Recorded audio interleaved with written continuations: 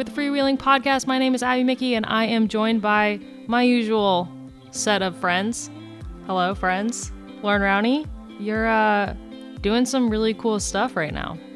Yeah, I'm home for the first day in a few days. I was working with the Aussie team, just observing how the DSs run the show. And it was really cool yesterday because we only had 2 riders, unfortunately, because Grace Brown and Sarah Gigante were out with injury. So we didn't have any elite women, but I got to join the U23 boys. And that was a really fun experience, working with Zach Dempster and Rory Sutherland. And of course, Lucas Platt got silver yesterday, and Carter as well had a great ride with the 15th place. So I learned a lot about time trialing, which we'll get into it. Yeah, we'll get into it in a second because we have a debate where Amy and I actually disagree. Amy, hello, welcome. Hi. Great sweater. Thanks. It's from a charity shop circa 2012. Good for you. To give everyone an idea of what that looks like. Do you want me to say what it is that we disagree on?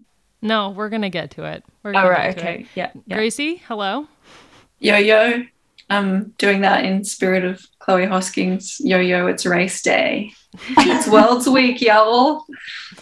Yeah, it is World's Week. We're going to talk about the time trial. We're going to get into some road race. And then we have a lot of transfers that we've kind of missed talking about in the last couple weeks. But before we get to that, this episode is brought to you by Zwift. Not only does Zwift offer incredible training and workouts, they also offer a community of like-minded people. From group rides to events, Zwift is full of people ready to help you reach your next goal, by being supportive. Training alone at home can get old. On Zwift, you can ride behind people without being, that person. We talked about it. Chase down riders ahead of you for a little bit of extra motivation. Make new friends. Whatever your community goals on Zwift, Zwift has built an incredible platform where people can come together and enjoy riding bikes. It's one of my favorite things about Zwift, actually, is just the community. I've been doing the Zwift Academy, and it's really cool to see how many people show up to the rides. Like, there are a lot of people doing the Zwift Academy. It's really, really cool. So thank you so much to Zwift for sponsoring this episode. And keep an eye out. Keep an eye out for, well, definitely me and Gracie on Zwift. I don't know if the other 2 of you ride Zwift. Amy, I don't think you ride Zwift. You don't strike me as a Zwifter. I like to be outside. Yeah, that's what I kind of thought. You've done some Zwift, Amy. I've done some Zwift races. That was, how would I describe it? Disgusting. Maybe that's where you went wrong. I've not even done a race. Yeah, you just need to get on some social rides. They're more fun. Yeah, and, I've been doing just the recovery ride for Zwift Academy. Over and over. I thought you were trying to get a pro contract again. I did have that scheme at one point. Oh, I did the Zwift Academy workout 3 today, and I've just been useless all day. It's so bad. It's kind of nice. Workouts are really hard. Yeah, and it's like I had to reduce my FTP, and that was sad. But man, the workouts are good. I love just that I don't have to think about it though. Like I would never push myself that hard right now without a goal. So I think my FTP at the moment is probably like 175. Yeah. We had a slew of requests for the mammal hunting t-shirt, and that went off. Yeah, I mean, I'm behind you guys. All of you people who are asking for the mammal hunting t-shirt, like we want it too. So Andy Van Bergen, get on it, please. I feel like we also upset some people, but I'm not sorry. If we did, I didn't hear about it, and that's fine. I'm not supposed to say that. All right, let's talk about let's talk about the time trial at Worlds. We're going off on a tangent. So, the time trial at Worlds was yesterday, as we're recording this, and it was all right.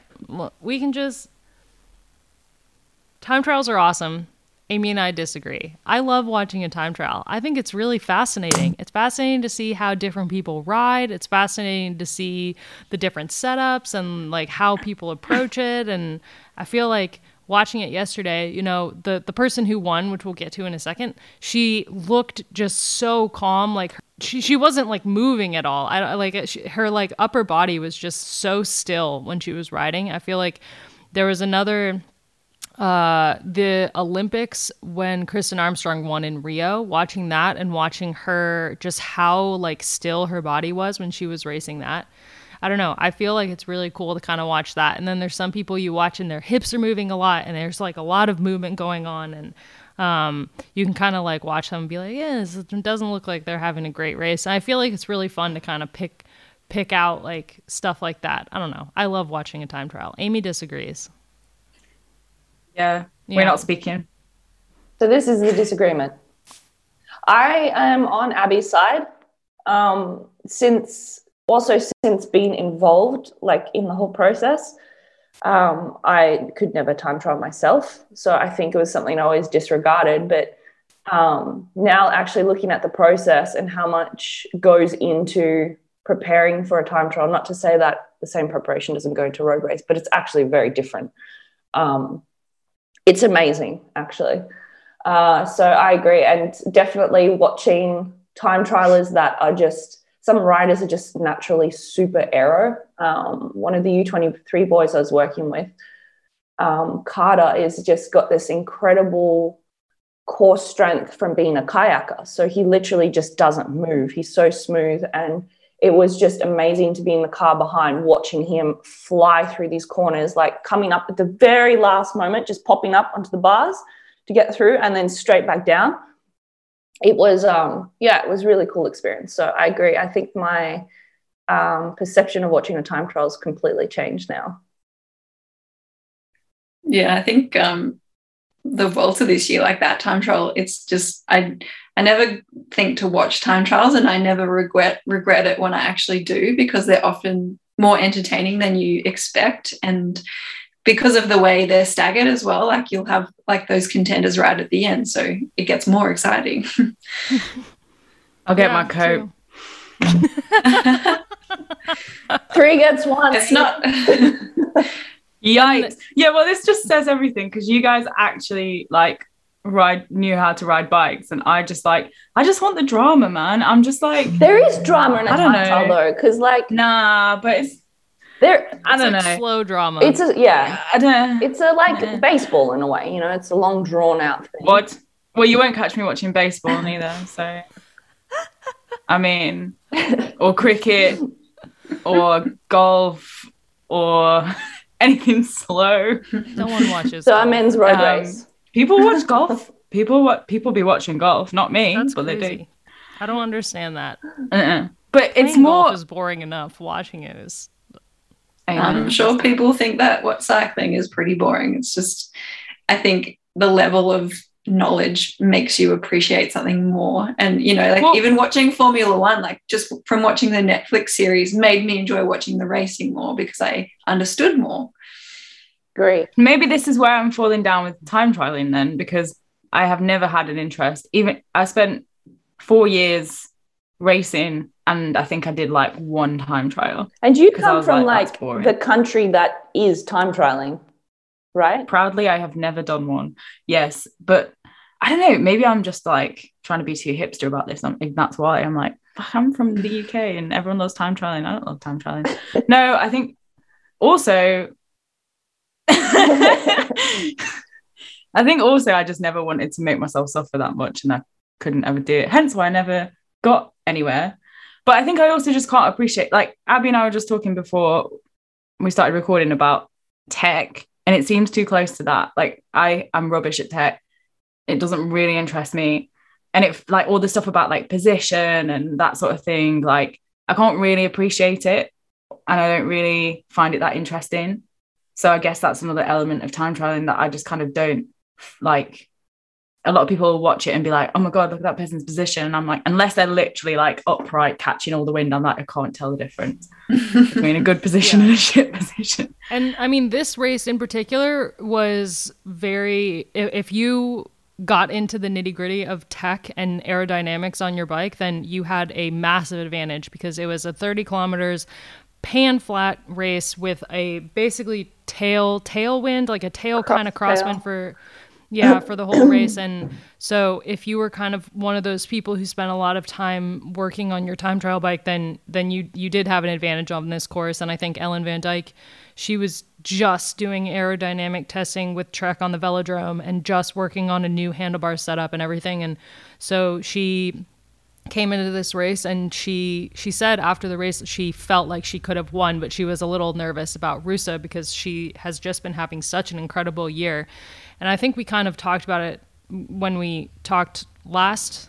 I can't remember if we previewed the time trial. Anyway, we all knew there was really two riders going into the time trial that had a leg up on everybody else that we were watching and we knew could really win the rainbow jersey, and that was Annemiek van Vleuten and Marlen Rusa. And Ellen Van Dijk, after the European Championships, definitely put herself into that conversation, but I still didn't really think that she would be on the same level as the other two, just because she's raced a little bit less. She's been a little bit less present. But holy crap, she went off a lot earlier than them. She had an hour to wait before they came through. But her time from the beginning when she went off was, almost 2 minutes faster than Rihanna Marcus, who was in the hot seat at the time, and who still finished with a great result. And yeah, Rusa and Annemiek van Vleuten finished second and third, and then fourth was another minute back from Annemiek van Vleuten. So those three are still, up there as the best time trialists at the moment. But it was a fast race. I think the average speed of the time trial was the fastest world's time trial that there's ever been, thanks to the course and also advancements in technology and a cross tailwind. Yeah, for sure. I think there were so many elements that played into Ellen's performance, and I think the nature of the course and the tailwind really suited her physiology and capabilities. And it was really cool to see her, just take that chance and run with it and have put so much work in. And she's probably, even though she hasn't had as many runs on the board this year, she's probably just a bit fresher because she had COVID earlier in the year and she didn't get to go to the Olympics, and she was, quite disappointed about all of that. Like, the classics is, where her strengths are, and she was really targeting the Olympics as well. So she's really kind of just put it all into this world's race, and it's really awesome to see her be able to pivot and to lift mentally because she had that hunger left instead of just being flattened by it. You don't often see 8 years between winning world championships, right? She's had that hunger for a long time to get that title back, and I think that's what was so beautiful about the win yesterday and how emotional she was, and her partner was there, which I always just love, the embracing between partners. Because they've both been through it, right? Like, the whole process, you're living with that person. Abby, I guess you understand how it feels. But yeah, there wasn't, and she said it in the interviews before, that this is her course, and she knew this was her opportunity. And I'm really excited for her for the last two races. I'm not sure she's racing Britain, but she's definitely my number one for Roubaix now. I've got a question for you, Lauren. You were teammates with Ellen a long time ago in Lululemon, is that right? Yeah. She's kind of spoken a lot about her just battling a lot of self-doubt, really, and confidence, and believing in herself and not putting so much pressure on herself. Like, that was a long time ago that you were teammates. Do you remember her struggling with that stuff back then? Yeah, I remember the first training camp with Ellen in 2012. She had actually started working with someone new, and when she showed up to camp, she'd actually dropped a lot of weight, like in a very healthy way, and she was in a good place. So 2012 was that year that she really started coming up.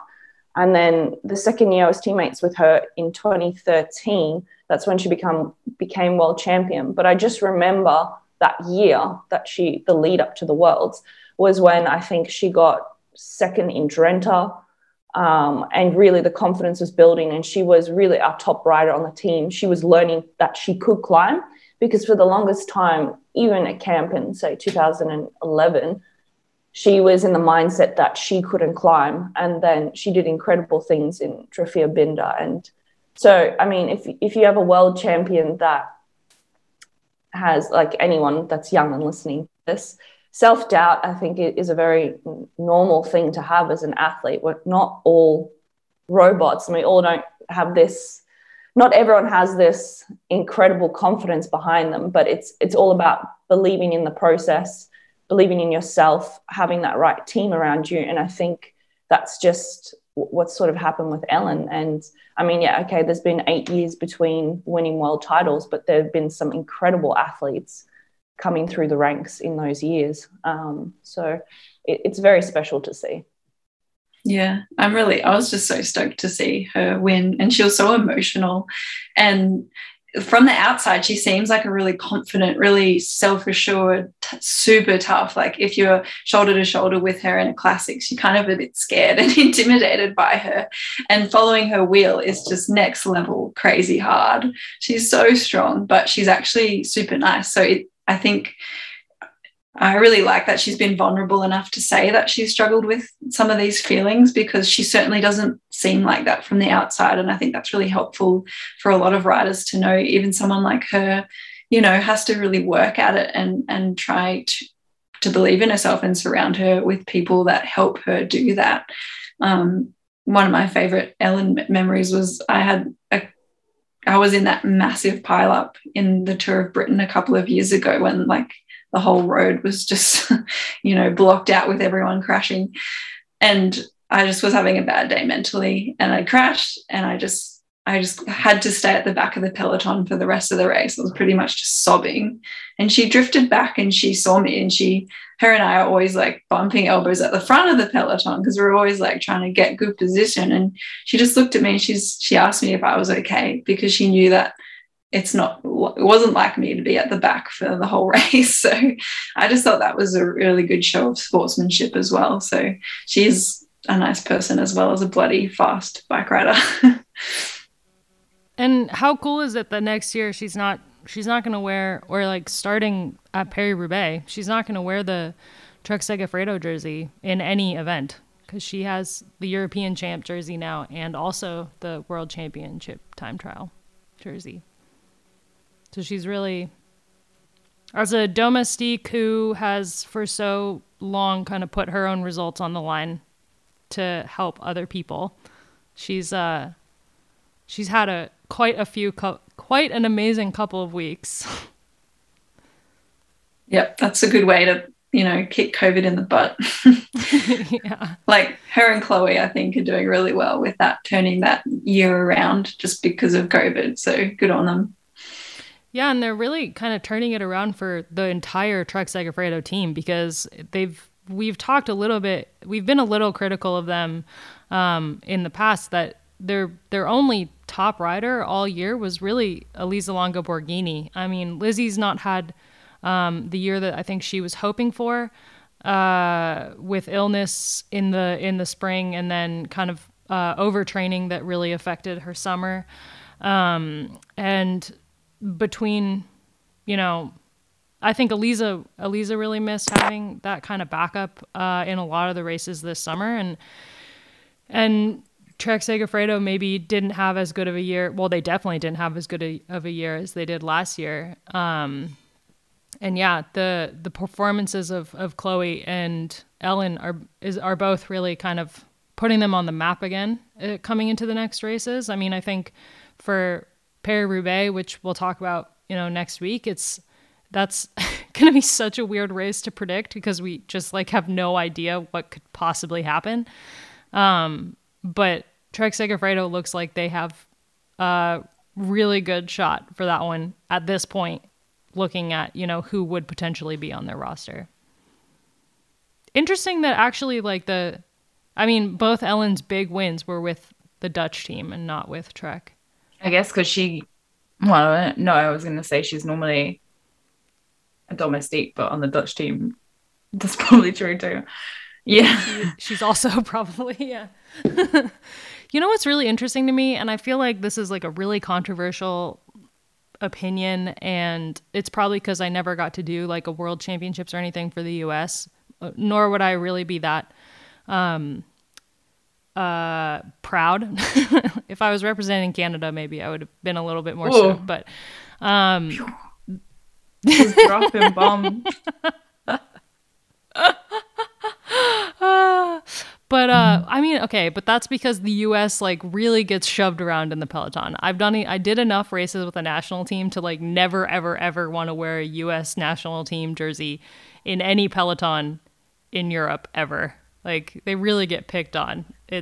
I don't know if it's like normal. I was gonna say something, but I'm not gonna say it. So I think it's just something that from experience, it's just a reputation that, I mean, usually it's the US national team in just general races isn't like, you're not generally having your Taylor Wiles, your Ruth Winders, your Leah Thomas. It's riders coming over to experience Europe and have the opportunity to race over here. So the pro teams go, okay, we know that these riders probably haven't raced in Europe. If they don't recognize you as well, then they're not going to give you the space. And at least they show up generally to say like the formerly Energy Walk Tour. I think Alison Tedrick, is that her last name still? Yeah. Yes. Like I knew to stay clear of riders like that. No offense, but I just knew she was either going to go out the back or off the front, pretty much. To be fair, Abby, I think anyone in any national team jersey for those exact reasons that Lauren just said, we avoid. Yeah. And the smaller teams like, too. Yeah, like the smaller teams are in the same boat. Well, I don't want to sound like a snob, but anyway, not the point. Okay. My point was the worlds are really interesting, and it's the same with Europeans and stuff, where the national teams are the ones that get together and race, and some national teams do it a lot better than others. But the trade teams are the ones that benefit. Like Ellen van Dijk won yesterday in the Dutch team colors, but it's Trek Segafredo who is going to be able to plaster her image in the World Championship jersey like all over everything next year. And they're going to get to put it all over their social media that she's the world champion and she won on their bike, and they did all the prep work for her. They did everything going into the geometry of the bike and all the setup and everything, all the aerodynamic testing. Trek Segafredo did it. But like you race for your national team, and I think for the time trial it's a little bit different. But when it comes to the road race, it's like so interesting to me that you put all these riders together who are on different trade teams, and they all race for the rainbow jersey, which means that the dynamics are super weird because everybody wants to win, and only a very select number of people can kind of put that aside and race for someone of their same nationality. And then at the end of the day, one person stands on the podium, which I feel like we've talked about that before, how like it's a team sport and the whole team should get to stand on the podium. Like just don't have a second and third on the podium. Just have the whole team go up there. And it's just ridiculous that it's not a thing in what is touted as a team sport. Anyway, that's a different tangent. But but like one person wins, right? And it's they race for their nation and everything, which is really cool. And I think people who are really proud to race for their nation for these races it's like a whole new level of like excitement when you get to represent your country.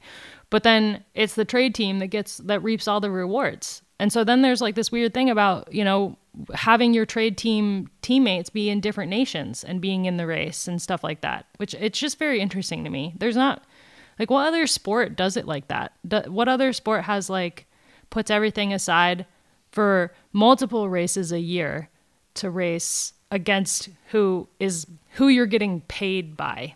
Yeah, it is weird. And I actually really liked the trade team time trial because that was really the only race where you could do something as the trade team that you've raced with all year. Like it doesn't make sense that you don't do a world champion road race as a trade team as well. So it is very strange, I reckon. But like you can agree, Gracie, once you go into the national team and you're in that environment, it's like a very special place to be. And like, at least in my experience, everyone was like all in for the same goal. And this is a discussion we were having this week that the new European manager of Cycling Australia believes that the national team for these big championships needs to spend a bit more time together, like the Dutch do actually, because they have multiple national camps throughout the year. Generally, the riders on those camps are your riders that you're seeing at major championships. So they have that opportunity to click a little bit more. Whereas like with the Aussies, we just come in, say, 5 days before the event or something, and we've raced against each other all season. And then you've got to sort of find your groove together as a team. Yeah, I completely agree. And that's been on the table for the national team for many years now. I remember every year, the last 5 years, that they've said that we're going to do more together as a national team, and it just never eventuates, because at the end of the day, you're not going to go to many other races, like say small French races or whatever, as a national team, because your trade team's not going to release you because you have other obligations or a camp or something with your trade team. And the calendar is just so packed now. There's no opportunity to do a camp as a team, because you can do a camp on your own. You can go to altitude in your own time when that suits your calendar, but that's not going to suit everyone else's calendar. It's almost impossible to get a national team for Australia, in my experience, together. So I hope that they can figure out how to do it, because I think it's really important. And no, I do agree. It's a really special feeling to show up to a big event and wear the Aussie colours, and I'm sure for most countries it's a really special feeling, and maybe some countries need to improve that culture a little bit, make it a bit more special. But it's hard to separate tradition from, you know, what is actually a reality for this sport. So yeah, that is like the it's like every single thing, every single complaint and criticism we have about cycling is just like the tradition of the sport and how people refuse to grow and change and make the sport better. But this is how we always do it. Yeah, exactly. I mean, I think it is like there's a lot of cultural things that go into it, and just the different countries have different mindsets in general. Like some countries, you know, the US loves an underdog. That's like a thing about the US, that every time we record the weekly podcast and we pick people for races, Kaylee and Dane and I are always picking the underdog, who like probably isn't going to win, but it would be like really emotional to see them win, versus like other, like Ronan and Shadi always have Shadi's a special case. But yeah, like it's interesting. Like I think the mindset of different nationalities definitely plays into that. And then you also have teams of riders who have grown up through the juniors together and were teammates at one point, and that definitely changes it as well. So I think that's like, I think the Danes are a really special example of a lot of them have grown up together and like have been racing with each other for years and years. They all are a lot better at racing as a team than, say, the Americans, who have new people coming up every year who are keen to take spots. And I mean, we see it every year with the Olympic cycle when the US team is announced and there's multiple people vying, like trying to get people kicked off the team for themselves. So like it's obvious that there's different mentalities within different nations. Also, did you know, fun fact, the people going to the Worlds for the USA have to pay their own entry fees, lodging, and I did hear travel. this from a rider. I did hear this too. They have to pay 750 euros and lodging and travel to go to the Worlds. That's like the elite women. That's like you get picked. You're like, oh, you're chosen. You get to race Worlds. Congratulations. Here's the bill. And who's going to go to Worlds for the US having paid over $1,000 to be there and race for other people? Really selfless people. Like, yeah, like Taylor Wiles, that's the only one. The only person who can put aside, you know, like. And wait, on the topic of Taylor, she is flying. Yeah, she really is. She was riding so well in Belgium. I mean, second place in Belgium for someone of her skill set is really impressive. And there were some good riders there. That would have been very validating for her after many years of feeling like she's banging her head against the wall in that country. It's so cool to see.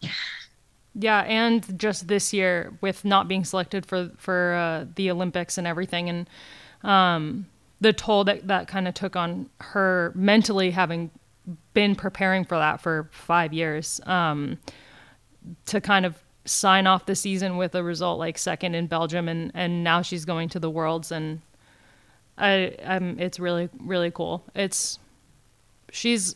I would pick her for like an early break to kind of like be up there and try to, but we'll get to the road race. Anyway, ridiculous that the US is requiring them to pay. I mean, that's just for a country as big as them.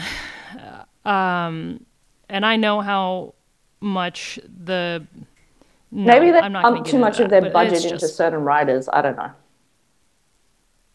Yeah, but they didn't pay the staff that went to Tokyo even. Like, the staff that went to Tokyo, they were like, you get a ton of free clothes. I'm going to sell that online and use that to pay my mortgage. Yeah, and so they didn't even, like, I don't know how, if they just have, like, no budget, but I don't believe that for a second. And they're like, to not pay the staff to go to Tokyo is ridiculous. And then to ask the riders to pay so much is also just like, it's just wild to me. Yeah, and it's not like the Team USA hasn't had good results over the years. Like Amber Neben, Kirsten Armstrong, Corinne Rivera, Ruth Winder, the list goes on. Like, these girls are getting wins in the biggest races in the world. Like, actually, I don't understand why don't they have any kind of funding model? Amber Neben. She broke her pelvis a month ago. Yeah, that's crazy. And she got fourth yesterday. And not a course that suits her. We were just talking about, you know, the body type and the type of rider that does well on this course. She's tiny. Mind you, I mean, she's aerodynamic. Yeah, she's like a bullet. Remco is tiny, and so is Annemiek, and they both ran a bronze. So but Amber did win the Worlds in Qatar, though, and that was dead flat. Exactly. Yeah. Another, but incredible that she could come back from that broken pelvis to even race. I mean, she couldn't even walk like a month and a week ago. Another impressive ride, maybe I'm just being biased, but I think Joss Loudon did a donker of a ride, and it looks good for the fact that later this month she's doing the hour record, or she'll be attempting the hour record. So honorable mention there. Do you know where she's attempting that? Grenchen, Switzerland. Cool. I might have got that wrong. It's Switzerland for sure. Put it on your calendar, folks. 30th, I think. Another hour record. Amy's favourite, an hour of time trialling. Yeah. Amy, what would you rather watch? A road time trial or an hour record? Look at her face. I watch a circuit race instead. A road time trial, I'm afraid. No. Sorry, Joss. I watched Evelyn Stevens' hour record, and it was really boring. I tuned in for the last 3 minutes. Right, there you go then. All right, let's talk about the road race. Now that we've gone on multiple tangents. Amy, do you want to talk us through the course at all? About half an hour ago, no, but now, yes, I'm ready. Okay, so it's 157.7 kilometers long. 0.7 is crucial. 1,047, lots of sevens, meters of elevation, which is like pretty flat. There's a 56k lead in, so because it's world champs, there's obviously circuits like loops. So there's a 56k lead in, which is relatively flat. It's the first of 2 circuits. So there's a local circuit, which they do 1.5 times.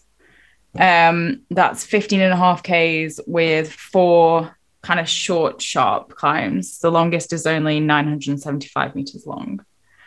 So I guess you'd describe that as like a bit rolling and whatever. I don't know. Shut up, Amy. Can I jump in here about Leuven for a second? Please do.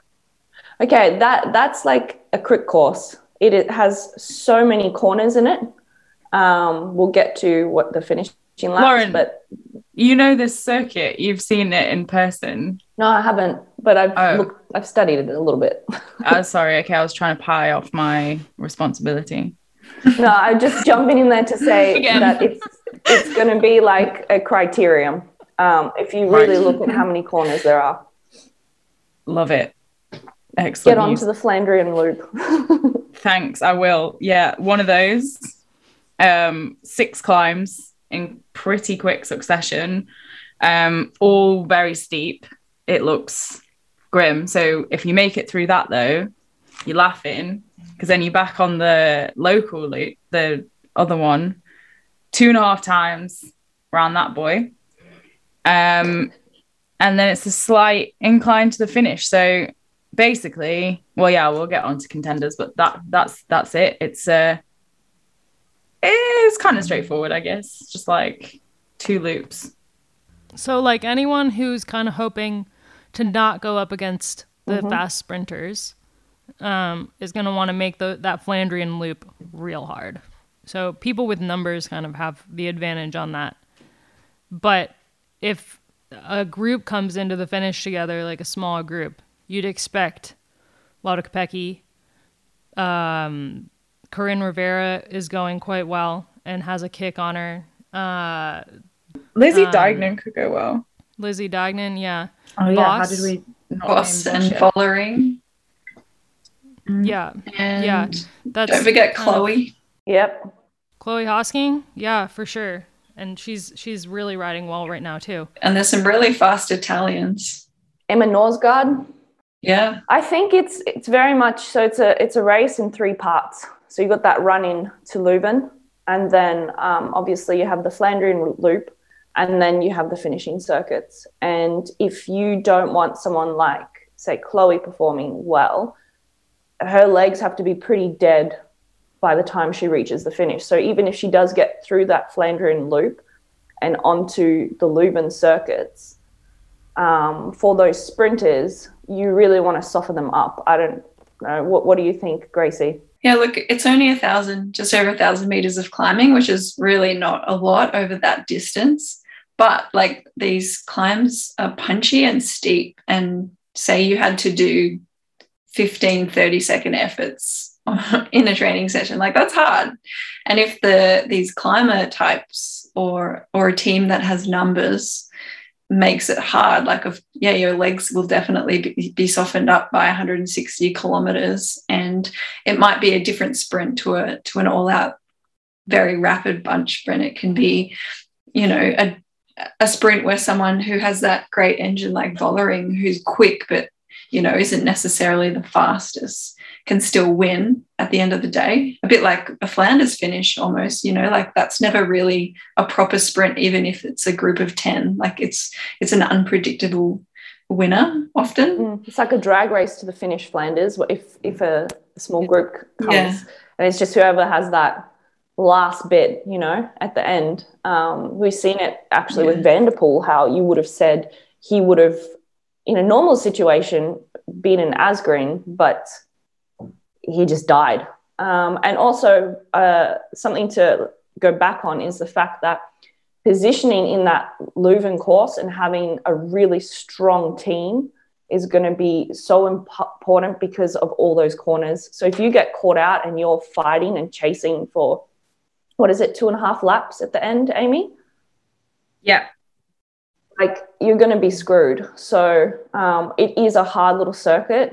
I'm checking it out on Thursday with the Australian team, so I'll have a little bit more insight into what the discussions have been. But I know most of the peloton has actually been out there to see it because the Ardennes those classics weren't so far from that course. So positioning will be just key there, really. And it's going to be a criterium finish, in my opinion. Yeah, I see like a group of 20 to 12 or a solo, because you can never count out a solo in women's on racing. A technical circuit like that at the end, like if there's hesitation and you have someone with an engine, for example, like Russo, we've seen her hold off the bunch.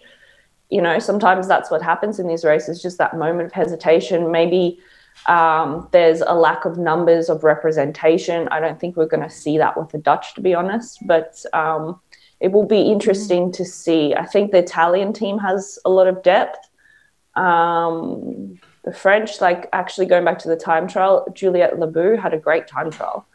Cordon, which is awesome to see her riding well after she had like a horrendous crash at the Sarah Dessert and Challenge. she's bounced back, and that wasn't so long ago. So it's going to be interesting. I'm very excited for this race because it's different to a normal World Championships where, if I think back, like you do multiple circuits on the same circuit, whereas this is a bit more of, a classics race in a sense that, okay, we go out to this Flandrian loop, but you just do a loop and then you come back into Leuven and do a couple of loops. It's not like 10 times around the same circuit and we can predict that every time we hit, for example, the Kalberg in the 2012 Worlds, like you knew that's where the race would be won and lost.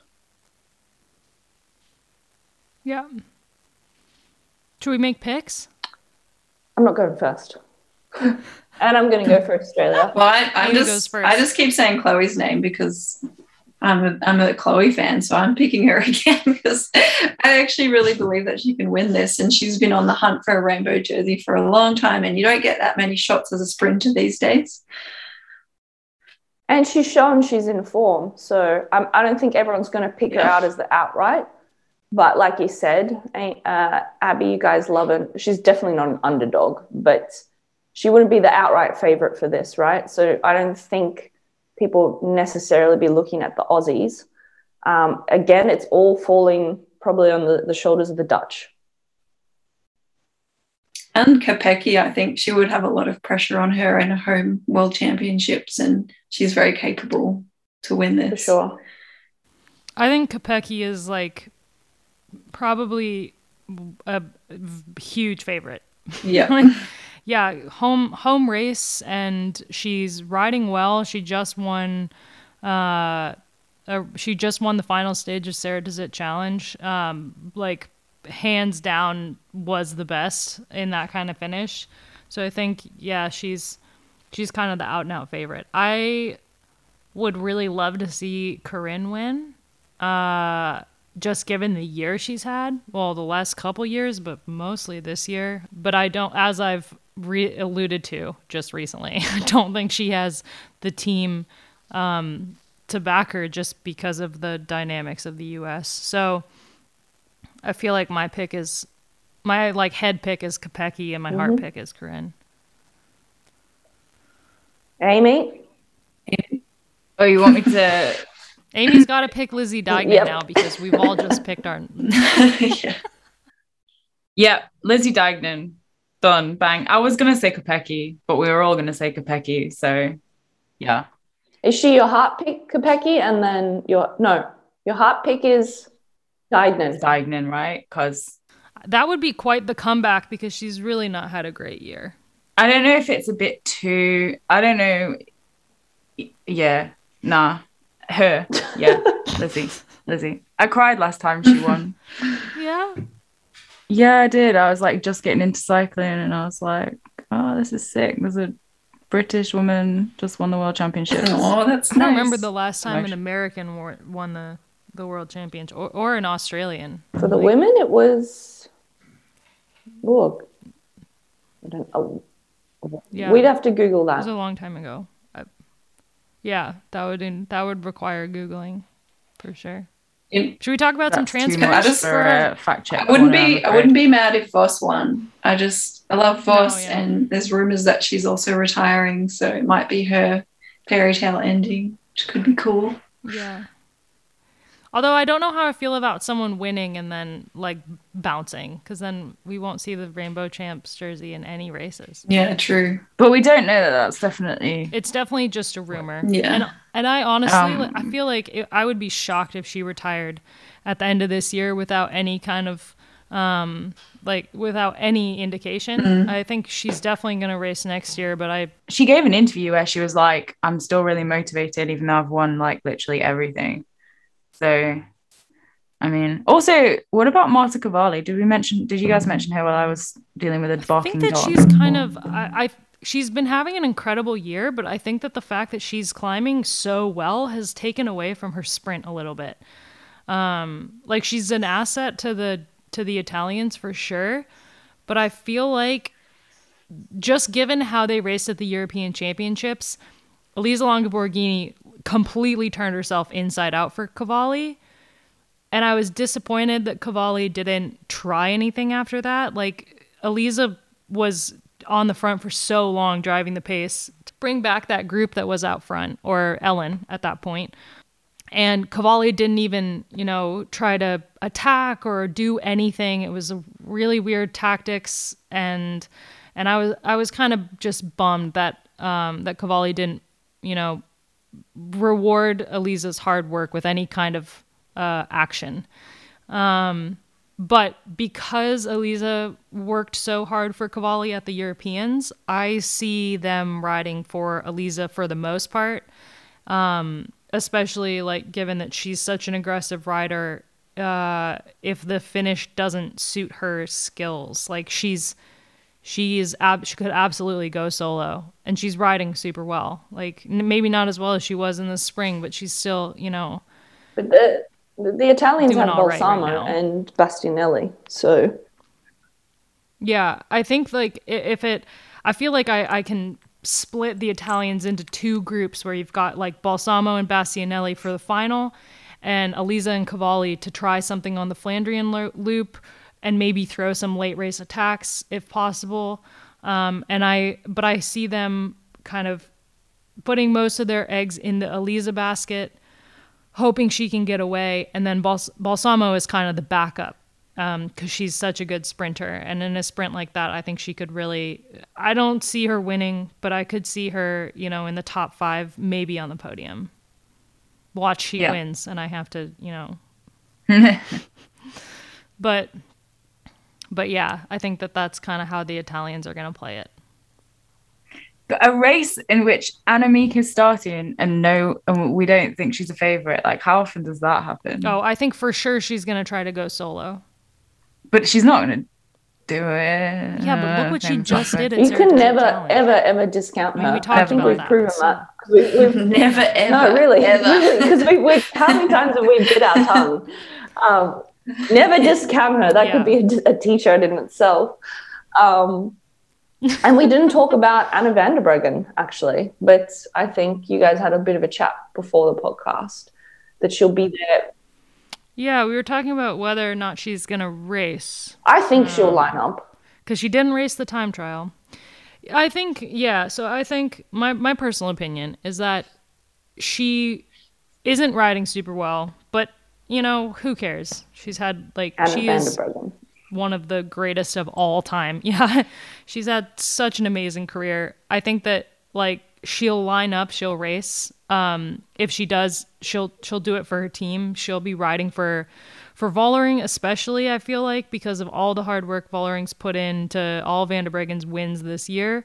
But also just for the Dutch team. Like, they're so good at riding, except for the Olympics. They're really good at riding together and kind of working with each other. So I think for sure, if she races, she's not racing for the win. She's racing for other people. But I also would not be surprised to see her not race. And I don't think it would be because she has, that she doesn't think she can win. I don't think she's the type to be like, I don't think I've got a chance, I'm out. Because I think that she's realized quite a long time ago that she probably doesn't have a chance at this Worlds.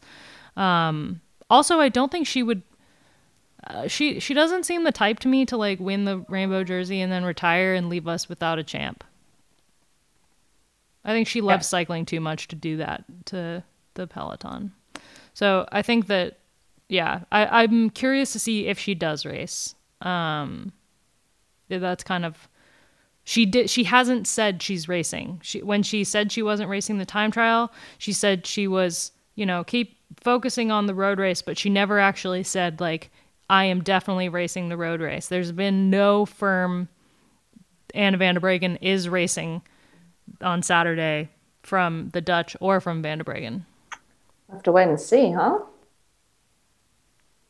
Yeah, we will see. Who else have we not mentioned? I mean, the Germans will be interesting. Like Liana Lippert is riding super well right now. More, of course, though, for Lisa Brennauer, wouldn't you say? Yeah, I think they would ride for Brennauer, but I think like, again, like the Italians, Lippert in that Flandrian loop is going to be like really crucial. Just to like follow anything if it goes. But she was riding super well at the last couple of races. I mean, I think it's a wide open race. Like we've basically thrown out 10 names at this point, but there's a bunch of other riders who we haven't mentioned. Like it's a wide open race, which is awesome. It just means that it's going to be a really exciting World Championships. Yep. Looking forward to it. Yeah. Should we talk about just finally before we end the podcast? We've really fallen behind on our transfers, which is Lauren and I's favorite thing. We really haven't. We've not been on top of it with everything else going on. So we've got like a couple really interesting transfers. We just talked about Elisa Balsamo. She will be going to Trek from Valcar Travel and why do I always want to say Cylance? Yeah, I know. because I know why. From Valcar Travel and Service, which she's been on that team for quite a long time. And she's really a promising rider who's had some incredible results. So I think going to Trek is going to be interesting for her. I'm excited to see how that goes because she's going from a team where she's very much like top dog to a team where she's going to be not like the bottom. Charlotte Kool is going to Team DSM. She's a very promising rider. So DSM once again kind of picking up another young talent who could have a very strong career. They love to do that. And then hold on to them for 5 years. Yeah. Sign them for a 6-year contract and like suck all the soul out of it. No, just kidding. Joss Loudon and Julie Leth are both going to Uno X, which is huge. This team just kind of keeps picking up these like outliers that are really, really strong riders that are on like either on bigger teams, but are always kind of working for other people, or like Joss Loudon. Really exciting to see Uno X kind of continue to bolster their roster because they're a brand new team. It's going to be interesting to see what they can do. But everything I've heard, from inside the team is that the team is super committed to women's cycling and making that team a top team by treating the riders really well. So I'm excited to see that. And then finally, Canyon SRAM picked up 3 riders. Very fascinating. I guess they're losing 4 that I know of. Ludwig Hannah Barnes and one other that I can't say yet. And then probably someone else. They cycle through the Zwift Academy girls like pretty quickly. They keep them for like 2 years and then. Harris has done well off that though. Yeah, she really has. She's probably one of the most impressive Zwift Academy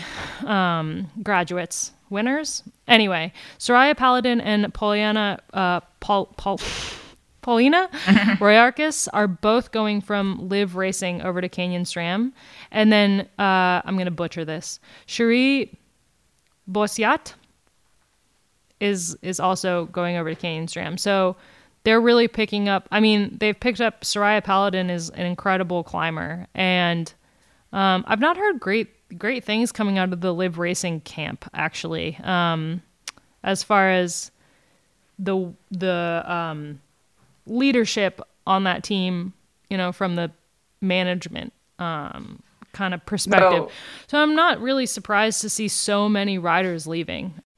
speaking of transfers, though, They've not announced any new riders, but they are going to have a team next year because Liv signed on for like 3 more Georgia years. has gone there as well. Bronzini. Yeah, Georgia Bronzini is going to direct them next year. I'm kind of surprised that Georgia's leaving Trek. Are you guys surprised? yeah. I'm not super surprised because I think her and Ina both have really strong personalities, and that doesn't always gel well together. Yeah, I agree with you, Abby. Yeah, but I think it looks like Canyon is definitely building the climbing aspect of their team now, which will be interesting for next year, because I think you've mentioned it before, Abby, that sometimes Cassie doesn't have the support that she needs always. Mm-hmm. Yeah, I mean, they've already got, they have a handful of really good younger riders who have the legs to be there, but just maybe don't have the savvy quite yet. Like, wow, Elise Chabi, my brain just completely blanked. Elise Chabi, has proved that she's really promising this year. I think that she just needs a little bit more experience. And yeah, Ella Harris as well, incredible climber, but just needs a little bit more practice in the bunch. But they're building up a team of really exciting riders, and I think that kind of goes in line with the tactics that they've been showing this year. They're just going to add to that, the more riders they have to kind of throw at the race in the way that they have been. It paid off for them a couple times this year, and I think with the additions of these three, they're just going to have more options to kind of make the race more exciting, and the more that they try to throw things at the race, the more chances they have at winning. All of their success this year was all when it was kind of a younger group of riders, and they just went blah, attack. And that was kind of when they got most of their success this year. I mean, if you think about it, Chabi in Switzerland and Alina Amialusik. I'm on the struggle bus today with names and remembering things. At the race in Belgium that was earlier, that win was just such an exciting win. But the whole team that day was really exciting. There's been multiple instances where it's not been necessarily Kasia up there kind of being herself. It's more been the rest of the team trying things. All right. Yeah. That was a lot. We covered a lot today. Yeah. Anybody got anything else? Just a lesser known transfer was a stagiaire signing from Australia, and going back to the Valcar team. I don't know, just from observation, it seems like actually a really nice environment. People seem happy there. People are coming out of it, going to bigger teams, which is, a good sign, in my opinion. We've seen Tennille Campbell go on to Green Edge and have a nice, progression in her career, and that was because she was happy in Valcar as well. And there's a young Australian female rider, Lizzie Stannard, that has just jumped the ocean from here to go to Europe and to do a few races this year, and she'll be staying with them next year. And she's got some really good pedigree. Her brother Rob Stannard is in the World Tour in the men's, and yeah, it's more difficult nowadays as an Australian to get overseas because of our COVID restrictions. It's really hard to be allowed to fly anywhere. So for a team to give you a shot, to give you a contract, which means you can apply to leave our country, is actually a really big deal. And there's less and less young riders from here going over to Europe. And we've got a great, bunch of Aussie women that are at the top of the sport, but we don't have that many coming through from the bottom. So I was really pleased to see her get an opportunity with Valcar, and I really hope that she can make the most of it. Yeah, that's awesome. Lauren Kitchen and I talked a lot last week about the problems with the development pathways and getting from people coming from Australia and the USA, like who aren't right in the European bubble, to kind of join those teams. So really great to see. All right. One more thing before we sign out, because this has been a little bit of a long episode, but this is a really important thing to mention. So over the weekend, Wade Wallace, founder of Cycling Tips, did an interview with the guy who runs MTB Afghanistan about the 30 women who are stuck in Afghanistan, and he's trying to get them out and get them placed in a safe place. And we've talked about it a little bit already, and we played that one audio clip for you guys a couple episodes ago, but this article is really moving. I'll put it in the show notes, and I highly recommend that you check it out. But on cyclingtips.com right now, if you just go on the website, there's a fundraiser, and we're trying to help raise money to get these women out of Afghanistan. At the moment, we're trying to raise $500K, so that's about $6.5K per person. Some people have family members or dependents that they're trying to get out with them. But this is, as the news progresses, we pick up new news and old news kind of gets shoved to the back. But this is something that we can't let get kind of sucked into the news cycle. It's important that this stays at the front of people's minds. So I'm just bringing this up again. And I really hope that people check out this interview that Wade did about these women and why we need to get them out and what the money is kind of going towards. So I'll link that, and pretty please check it out.